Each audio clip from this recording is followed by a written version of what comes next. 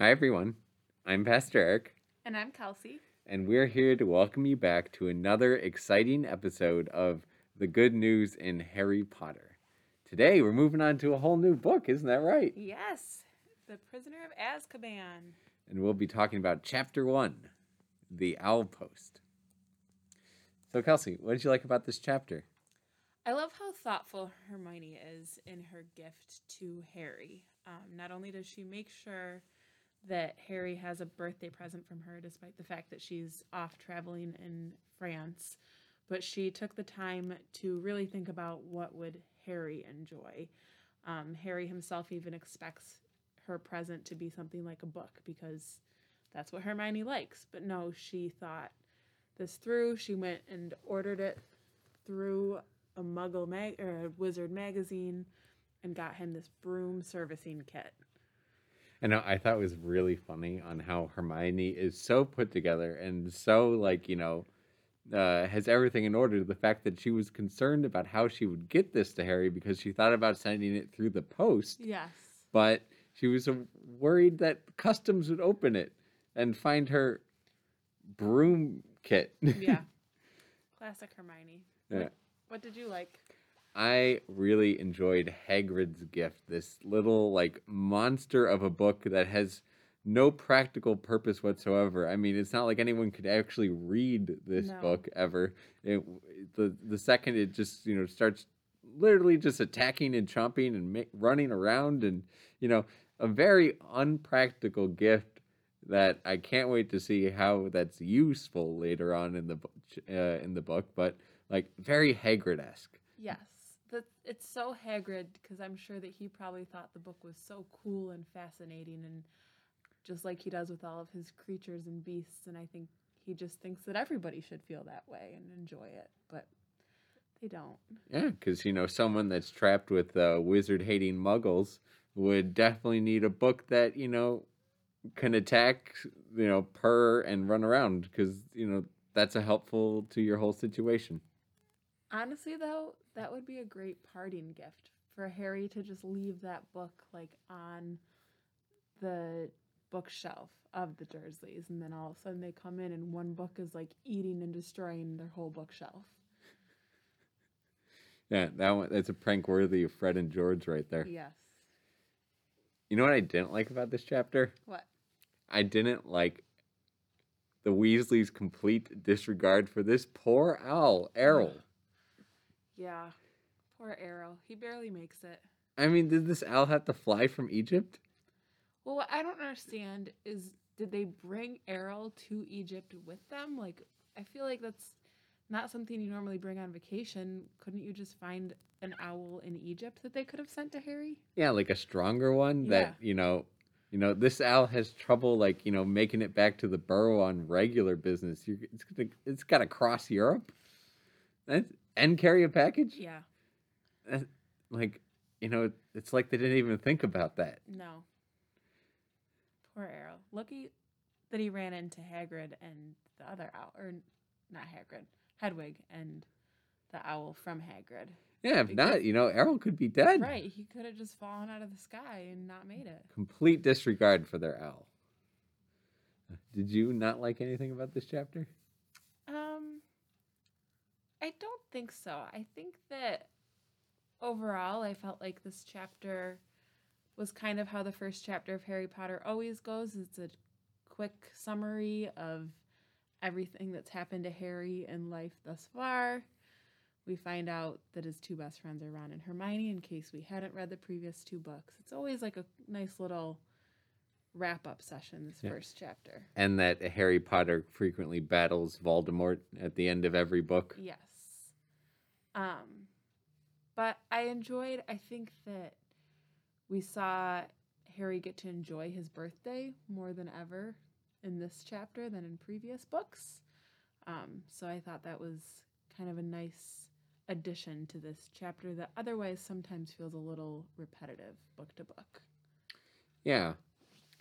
That focus in on the birthday and how nice it was for a change is actually, it's a nice hopeful moment here. We kind of like this whole chapter has like a little bit of a different twinge. You know, Hedwig isn't locked up anymore and can fly around and hunt mice. You know, Harry's now, you know, doing his homework, you know, albeit at secret at night, but you know, it's like an kind of like an unspoken thing, like between him and Uncle Vernon. And you know, there's no more bars on his windows. You know, Yeah. generally it looks like things are a little bit better. Yeah, you do start to feel like Harry's getting to be a little bit more of himself, even though it is in the secret of the night. At least he is getting to have the wizard side of him present well at the Dursleys. Yeah, you know, we have this whole new aspect of him possibly being able to go on field trips to this wizarding town while he's at Hogwarts. So, you know, that's also a big plus. And, you know, I'm digging Harry in this moment. Yeah. He's more self confident. He's still like 13, but still, you know, he's generally, you know, the other two books, at this point, I just felt bad for him, but now I feel good. Mm-hmm. Yeah. And I think there's something to be said too. In this chapter, he realizes that it had been his birthday for a whole hour before he realized it was his birthday. And in the other books, he was counting down to the minute that it was his birthday, almost with a sense of like dread of like, here comes another birthday that is not going to be acknowledged and is not going to feel normal or like I'm a normal person that gets to celebrate their birthday. Whereas this one, he was so wrapped up in his books and enjoying that he gets to still explore the wizarding world that he didn't even realize it was his birthday for a whole hour. Yeah, and I think that's a significant touch on this, on how Harry's developing as a character. You know, he's almost seems more self aware, more self attuned, and you know, just generally more happy in this chapter. Mm-hmm. And it gives one, you know, as I was reading this, I was like, go Harry. And I think that's because, you know, it's so full of hope. And hope is a powerful thing. You know, St. Paul, he tells us that uh, perseverance and anxiety and dread lead to this sense of hope, and hope leads to strength, and strength leads to courage, and courage leads to perseverance. And all of this goes back to this hope that does not disappoint us. And I think that what we're going about here is we're seeing Harry as he spent these 2 years at Hogwarts now becoming more like who he's supposed to be.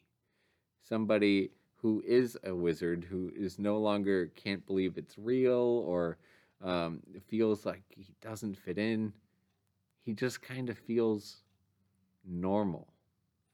And while we're recording this, we're currently in the middle of a global pandemic that's raging around the world. Um, and hope can be a hard thing to come by. They've just announced that these are the vaccines that are coming out that are slowly making their way into the population, but we're braced for several more months ahead of just anxiety and dread and not knowing what tomorrow will be like.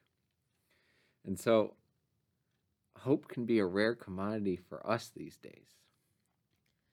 And I think, too, we're so used to missing that sense of normalcy that we don't feel normal right now. But with that, I think we have to remember that there's such little moments that can still feel normal, just as Harry feels normal by the simple act of receiving a birthday card on his birthday. And so as we sit here and we have the big hopes of waiting out everything to come in the next months and getting back to the whole world feeling a little bit normal, we still are sprinkled with these moments, these little moments that are still so normal. And if we can see those and appreciate those, that'll help fuel our hope as we move forward. Amen. Well, thanks for joining us on this week, and we'll see you again soon on The Good News in Harry Potter.